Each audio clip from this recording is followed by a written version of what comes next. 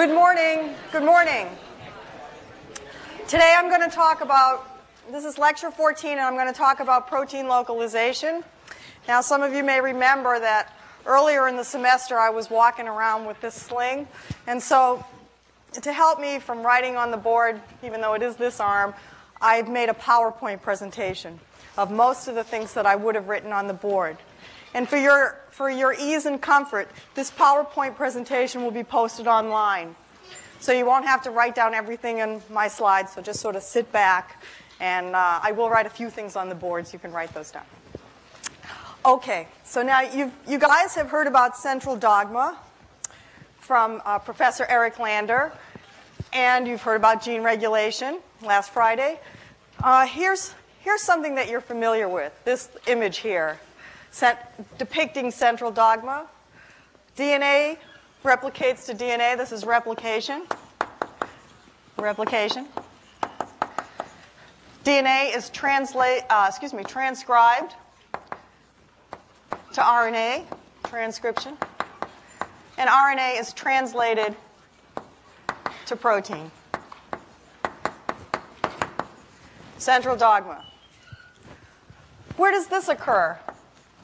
Where does replication occur in a cell? Nucleus. Good. Where does transcription occur in a cell? Nucleus. I heard nucleus. That is correct. And where does translation occur?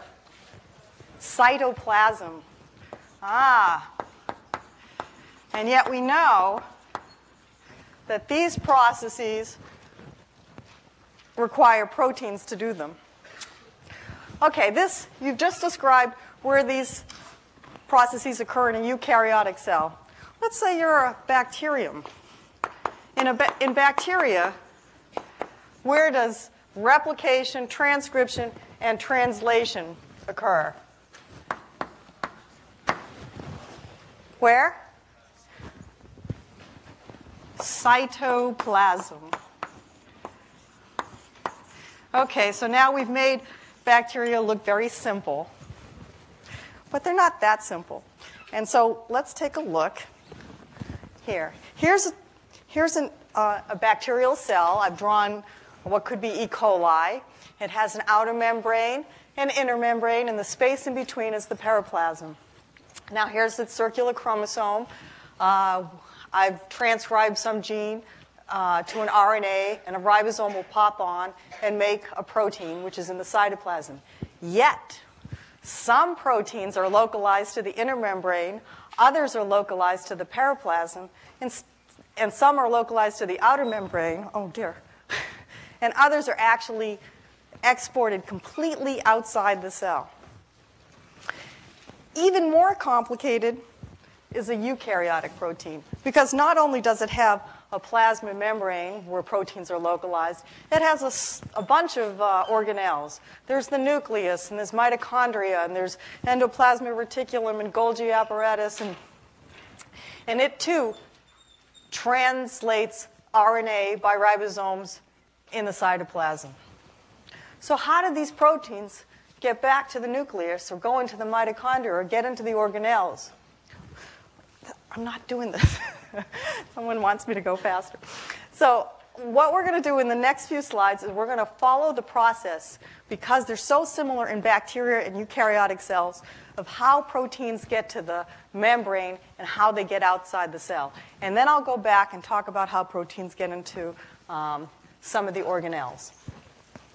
So let me show you what some of the proteins are. So an example of a cytoplasmic protein in bacteria is beta-galactosidase. You've heard about it. It breaks down lactose. It's in the cytoplasm. An example of a membrane protein is a lactose receptor, the lac-Y permease. That's on the surface of the cell, brings lactose in.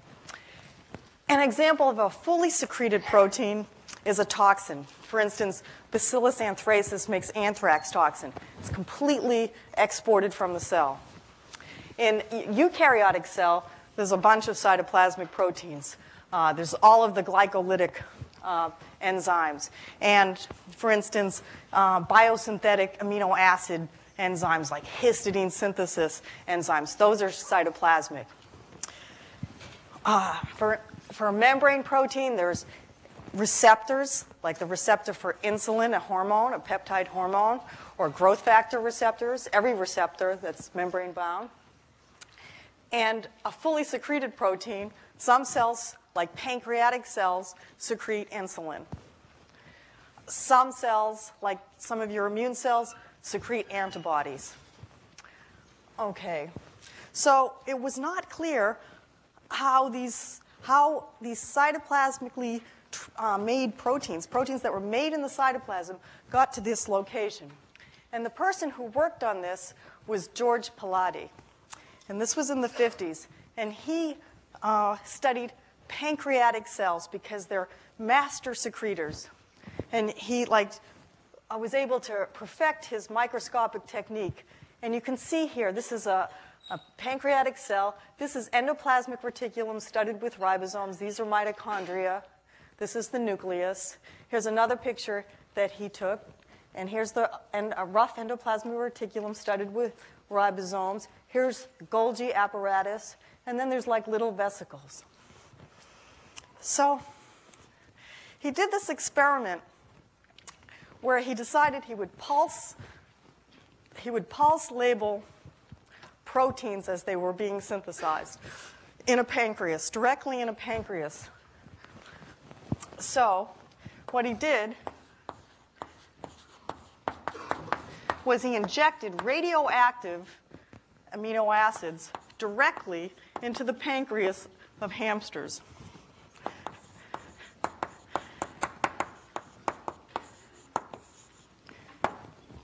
I guess I could draw a little hamster here.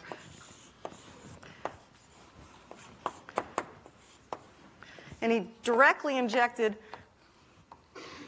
radioactive isotopes. And what he's doing is these radioactive amino acids will be incorporated into proteins as they're being translated. He can follow the population of freshly translated proteins through the cell. So he injects hamsters with the radioactive amino acids, and then at various time points, he also injects glutaraldehyde. So first the label, then glutaraldehyde.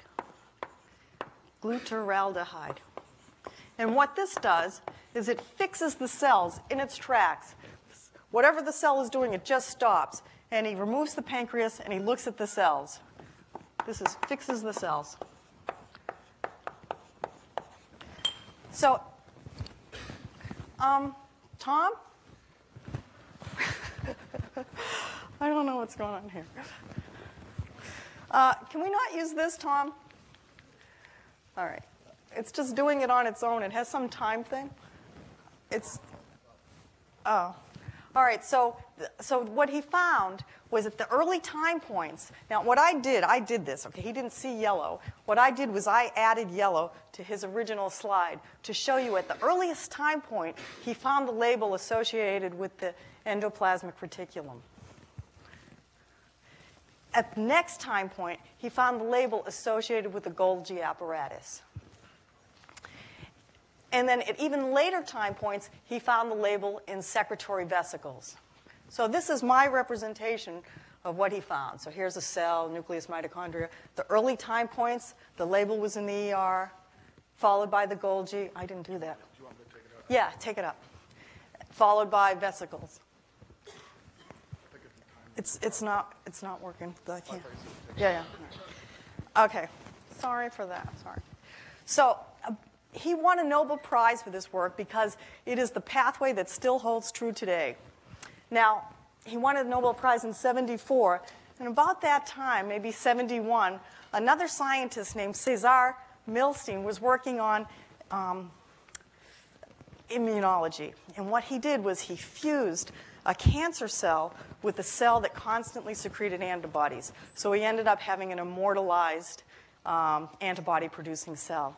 And he was doing some research, and he did in vitro analysis, and he found that the antibodies that were produced in vitro were longer than the ones that were actually coming out of the cell. So he proposed that there was an N-terminal, and he looked and saw that the N-terminus was different, and he proposed that it would possibly be cleaved upon export. Okay? And so he won a Nobel Prize, not for this work, but for his work in immunology. And this was also correct. And so this is from his lecture, Nobel lecture. It says, in vitro synthesis of immunoglobulin light chains. That's what he was doing. To our delight, we ran into the unexpected observation of the existence of a biosynthetic precursor of light chains. Further experiments led us to propose the extra N-terminal sequence was a signal for vectorial transport across the membrane during protein synthesis. This was the first evidence that indicated the signal for secretion was an N-terminal segment rapidly cleaved upon protein synthesis. Okay, so now there was a student of Palade. He was a postdoctoral student. His name was Gunther Blobel. And he saw this experiment in 1971, and he thought, how do we know it's not an artifact of in vitro science? Well, how do you know that the ribosome's not just hopping on earlier in the message? Maybe that's why it's a longer protein. And he didn't buy it. So he wanted to further pursue this, and he did it in the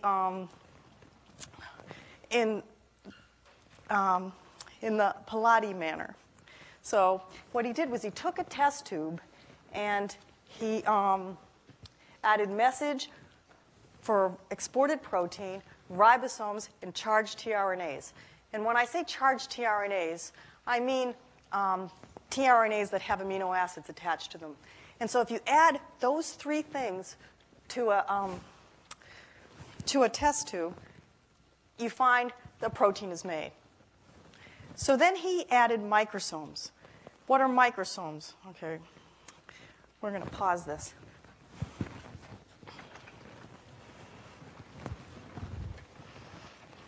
Now, I told you what Palade found out. He found out that proteins were first seen in the rough ER in the lumen. This is the lumen right here.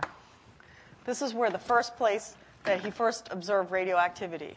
Now, if you take endoplasmic reticulum and you share it, it forms little tiny vesicles with ribosomes on the outside. And they're called microsomes for small things, microsomes. And they're essentially little rough endoplasmic reticulum vesicles.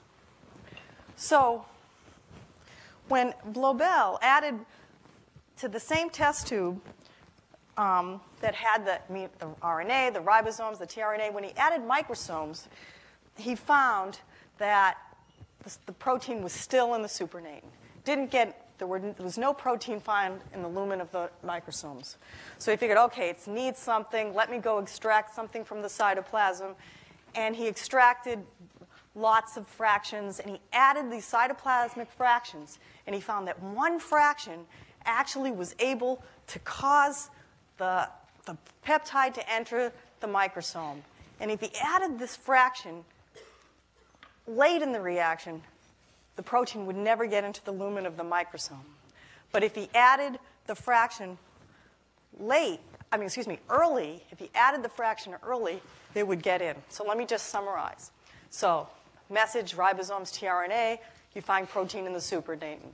Message, ribosomes, tRNAs plus microsomes, protein in the supernatant, not in the microsomes.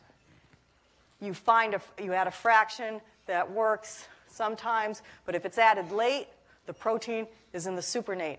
But if you add that fraction early, the protein is in the lumen of the microsomes. So he interpreted this result as that there was an amino acid sequence at the beginning of an exported protein, and that's recognized by a complex that was in the fraction. This complex is required to get the protein to the lumen of the ER, and to get to the lumen of the ER, the protein has to be just beginning to be translated. Now, since not all proteins have the same N-terminus, Blobel predicted, like Milstein, whatever the sequence was, it would later be cleaved. And he won a Nobel Prize for this in 1999. And it wasn't just for this, because he went on and he actually figured out the entire pathway. In the next few slides, I'm going to show you what he discerned. One thing I want to just point out, though, the experiment he did was heterologous. So the extract came from wheat germ. The microsomes came from dog. And yet it still worked. And it was right, because this pathway is universal. Now let me show you how universal. It's used in bacteria, and it's used in eukaryotic cells. So here's a bacterium. It's translating a message. Here's the signal starting to be translated. It's an exported protein. The same thing in the cytoplasm. The signal sequence is being newly made. And here's a close look of the signal sequence. It's about 20 amino acids long. Has a couple of positive charges at its extreme end terminus. In the middle, there's about 7 to 12 hydrophobic amino acids, variable. And this is called the signal sequence. Okay, so let's take a look at what happens. The signal, now we're in the cytoplasm of a eukaryotic cell. Here's a signal sequence emerging from a ribosome here. What recognizes it is SRP. That's what he named as complex, for signal recognition particle. So SRP binds to the signal sequence, and if you recall, it takes it to the ER to be translated. Here's a picture of the ER, and there's a docking protein or SRP receptor. Oops. So the SRP binds to the docking protein. It brings with it the signal sequence, which is attached to the ribosome, which is attached to the message. Adjacent to the docking protein is a translocon, which is a channel composed of proteins. The ribosome pops onto the translocon. The SRP floats away, and notice that the signal sequence is in the membrane. Starts to enter through the membrane, and translation resumes. The signal sequence is cleaved by a signal peptidase within the ER. It cleaves off the signal, and translation continues. And if it's a fully secreted protein, it's fully internalized within the lumen of the ER. If it's a membrane, and the ribosome pops up. If it's a membrane protein, the signal is cleaved again. Translation resumes, and then it gets embedded in the membrane. And so I'm going to shut this off, otherwise it's going to keep going on its own here. So if it's a membrane protein, what does it have? It has a transmembrane stretch. You've seen this maybe before in problem sets. So it's a transmembrane stretch.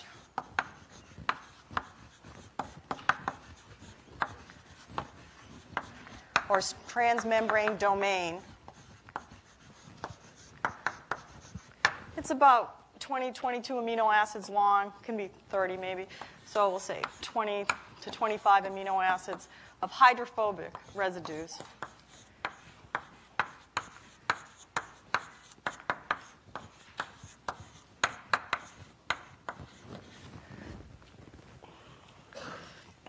It is a stop transfer sequence. Stop transfer for going across an ER membrane. It anchors it in the membrane. So we have a membrane.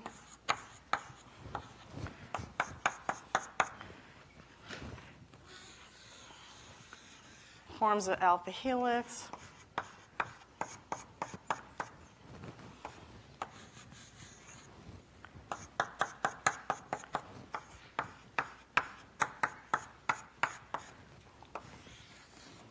If this part is the lumen of the ER, right in here, then this is the cytoplasm.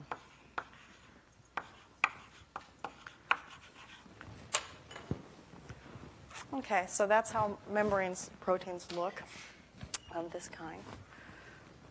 Now, as you can see here, it's in the membrane. It's embedded in the membrane. And I've drawn a different membrane protein over here. It says this protein is going to work its way to the far side of the endoplasmic reticulum. Okay? As the fully secreted protein will also work its way. In the endoplasmic reticulum, sugars get put on these proteins. So when they get to the far side, they bleb off into little transport vesicles. Okay? So here's the cytoplasmic protein completely within the lumen of the vesicle. Here's the membrane protein embedded in the membrane of the vesicle. And if you remember Pilates sequence, the next stop is the Golgi. So they head over to the Golgi, they bind, they fuse, and what was embedded in the membrane is still embedded in the membrane, and the fully secreted protein is within the lumen of the Golgi. Here the sugars are modified. I put little bows on them. And they work their way over to the far side of the Golgi, where they bleb off again into secretory vesicles. The secretory vesicles are destined for the plasma membrane. Here we see them approach the plasma membrane. I'm not hitting any of these buttons here. So now the cytoplasmic protein is free. It's completely, the fully secreted protein is free. It's completely secreted from the cell. The protein that was destined for the membrane is a bona fide membrane protein now. It's embedded in the membrane. It's a receptor. So let's look back here and see what we have as an overview of what we did. So here's the fully secreted protein. Here's the membrane protein, fully secreted membrane. If you were fully secreted, you were always within a lumen, completely within a lumen. If you were a membrane protein, you're always in a membrane. Note that the cytoplasmic portion of the membrane protein is always facing the cytoplasm. And the part that's within the lumen is facing the outside. Okay. So all of this work was done by biochemists. Let me show you how geneticists approach this subject. Okay. So this takes us back to our friend E. coli. Here we see the LAC-Z gene in the chromosome, encodes an mRNA that's translated to beta-galactosidase. Now, I told you before that beta-galactosidase was a cytoplasmic protein. And it is. But it's a tetramer. So to be fully active, beta-galactosidase has to have 4 of its subunits come together and form a tetramer. It is now active. And this cell can utilize lactose as a carbon source. And it is Lac+. Okay. It is Lac+. What does that mean? That means if you plate these cells out on a lactose plate, as lactose is the sole carbon source, it can grow. Or if you plate them out on a rich plate with X-gal, they'll turn blue. If you recall, X-gal was a substrate that turns blue when it's cleaved. Okay. So now one of the methods that has been used to identify genes whose products are involved in the secretory pathway involves the use of gene fusions. Here's the LAC-Z gene. Here's a gene encoding an exported protein.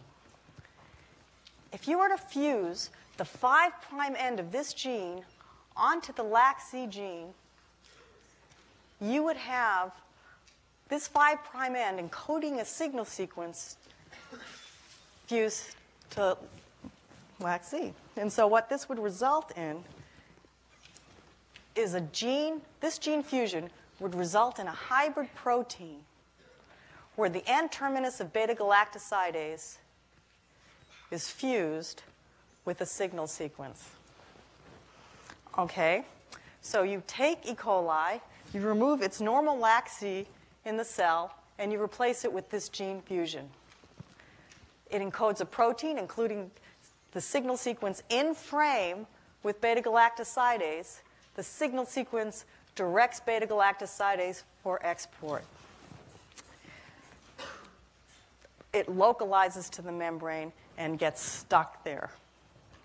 Now, it's not clear whether it's the membrane localization of this hybrid protein or whether it's the fact that beta-galactosidase can't tetramerize. For whatever reason, cells with this fusion are unable to hydrolyze lactose as a carbon source.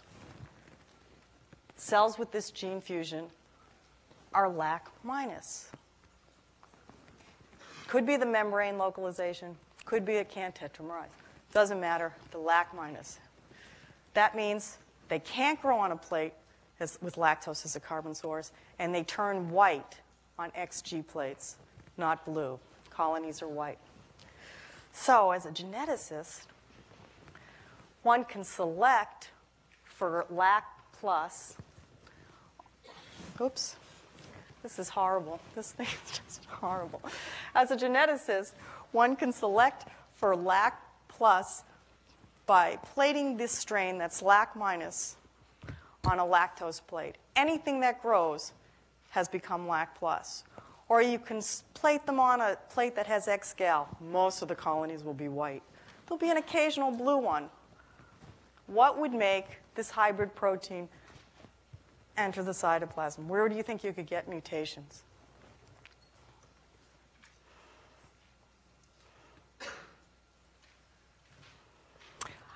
I'll give you a hint. 95% of the mutations, greater than 95%, map to the gene fusion.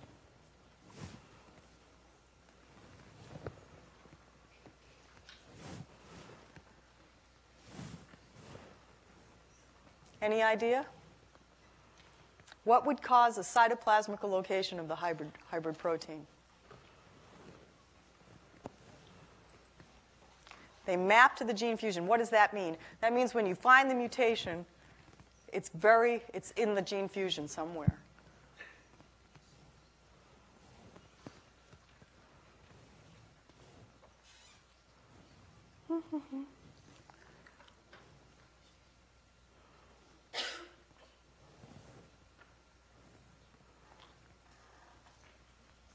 Hybrid protein has a signal sequence. Signal sequence directs it to export. Where do you think you could have a mutation? Good. All right.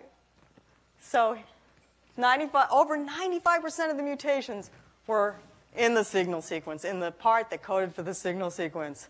Then you have a defective signal sequence. It no longer takes the hybrid protein to the membrane. Okay? And this actually turned out to be sort of useful because the lab didn't want to get these. They wanted to get, they were going for something else, but they ended up with a slew of signal sequence mutations so they could really analyze what was important in a signal sequence. They could figure out what's really important is this hydrophobic stretch. You introduce a positive charge or negative charge here, bam, abolishes the ability of the signal sequence to take the hybrid protein to the membrane. You get rid of this positive charge at the end, bam, you have a defective signal sequence. So this was very useful in analyzing what's important in the signal sequence. But what they really wanted were mutations that mapped out elsewhere other than the gene fusion. Mutations that would cause the hybrid protein to be internalized in the cytoplasm, but not mapping here. They want them to map somewhere else in the chromosome. So these mutants that have these mutations would be candidates for having mutations in genes whose products were in the secretory pathway, like a channel protein or an SRP-like protein that recognizes the signal sequence in bacteria. Okay, now they got them. I'm going to tell you right now, they got them. They got mutations in genes that were involved in the secretory pathway, and they analyzed them. But first, just look at this. if you had a bona fide secretory pathway mutant, you would expect not only to find the hybrid protein internalized, one would also expect to find other normally exported proteins internalized, right? Like membrane proteins, and that's what happened. In the cytoplasm, you found precursors of normally exported proteins. Everything was accumulating in the cytoplasm. Would you expect the cell to be happy? Not a happy camper. If you abolish the secretory pathway, it's not happy. But yet, I'm telling you, they got these mutants. How did they do it? Well, there's a way to get mutants that have mutations in essential genes. You can get mutants with mutations in DNA polymerase and RNA polymerase, genes that perform essential functions. And the way to do it is through obtaining conditional lethal mutants. Okay, so how do you get mutations? Here we go. So conditional lethal. That means in some conditions, the colony can grow. But in other conditions, the colony can't grow or even dies. So the mutation usually results in a missense mutation, so that one amino acid is changed to another amino acid. And it might be, let's say the case for the temperature-sensitive mutation, it might be that at 20 degrees, okay, it can handle this missense mutation, and the protein is active.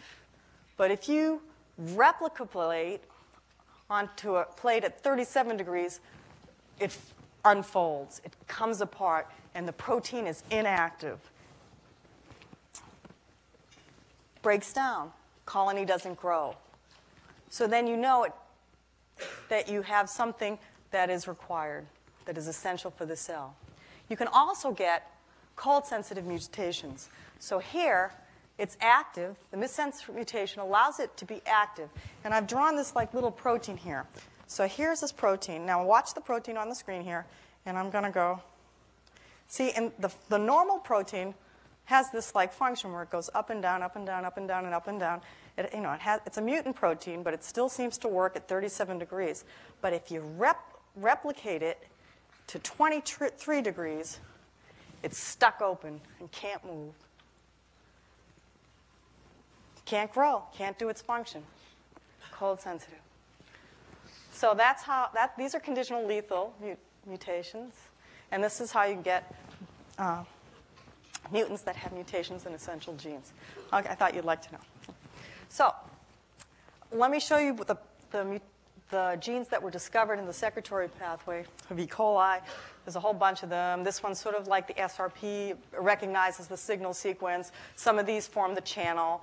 And I just want to let you know that this method involving gene fusion and the beta-galactosidase selection, this was done successfully to identify secretory genes in yeast as well, only they did a fusion with histidine. They put a histidine synthesis protein. So they put a signal sequence on a histidine biosynthesis protein, and they got it.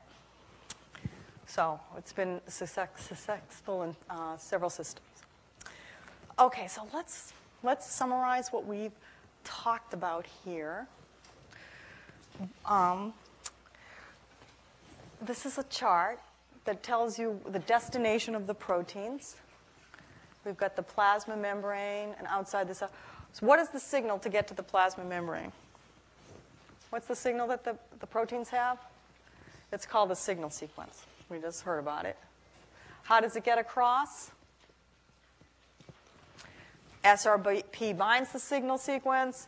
SRP then takes the whole complex over and binds to the docking protein.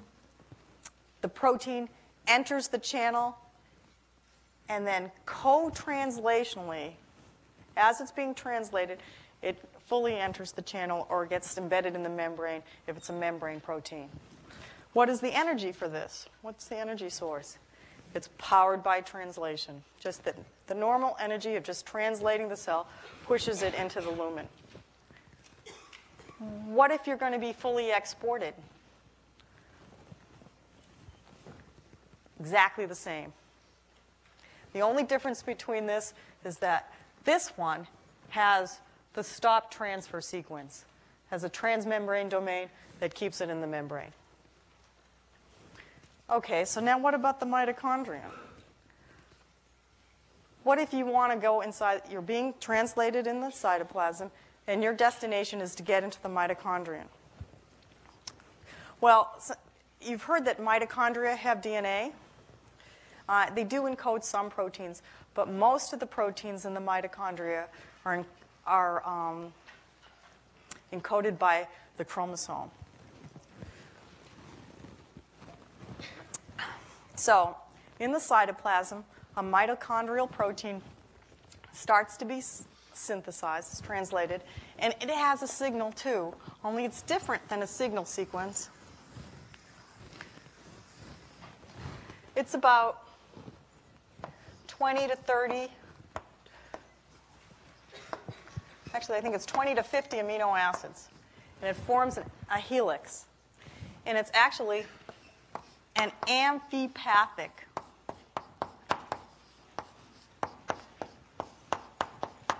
helix.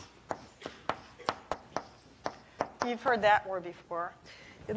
What that means is that on one side of the helix, it's charged, and it's mostly positive charged. And on the other side, it's hydrophobic.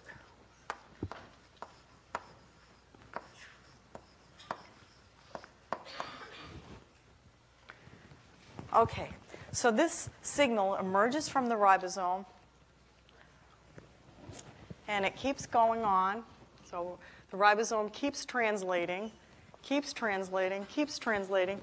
And this signal is recognized by something that lets the cell know that this is a mitochondrial protein. And what happens is these proteins pop on all over it.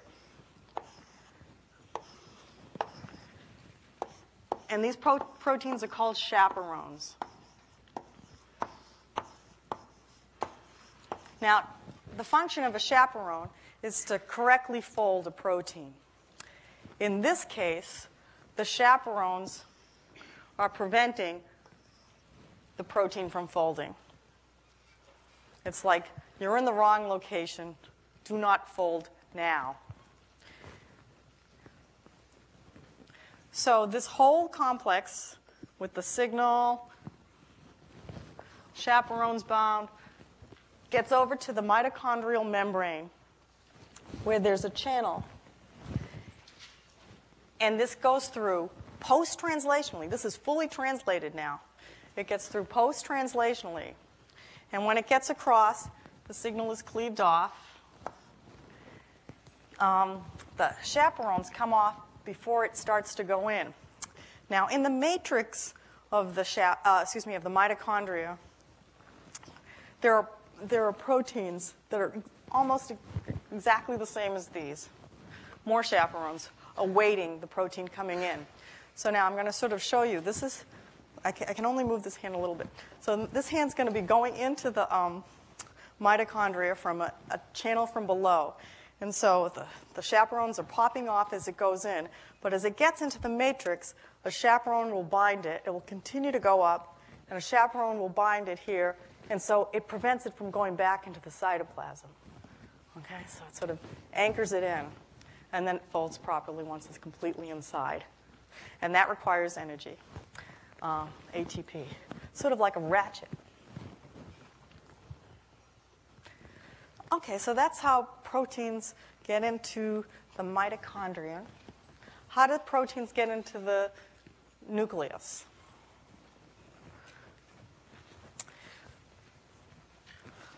Every nuclear protein has a signal as well.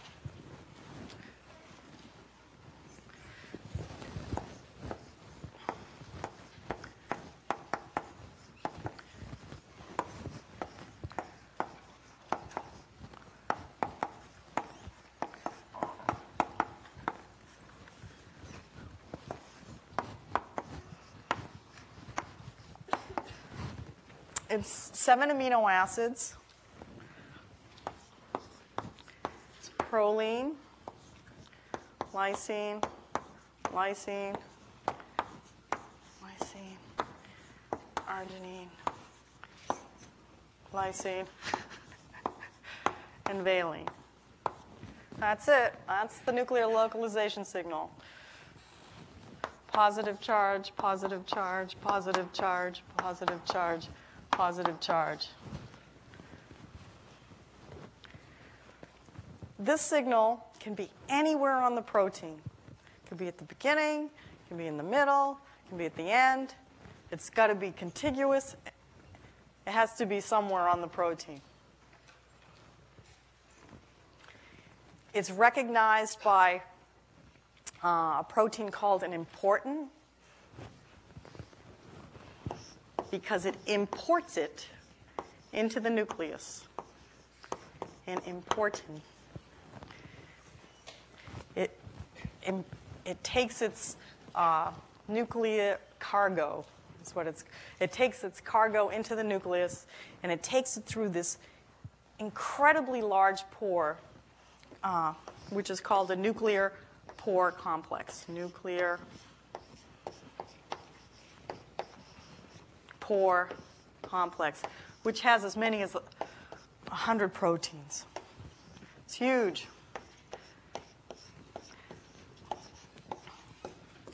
And it's permeable to ions, but not to proteins unless they're carried in on an important. Now, there's no energy for the required to get the important, bringing in the nuclear protein into the nucleus. But for the important to get back out into the cytoplasm, it requires the hydrolysis of GTP.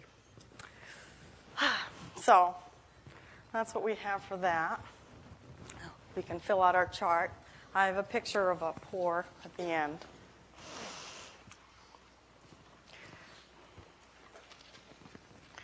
Okay, so we did that.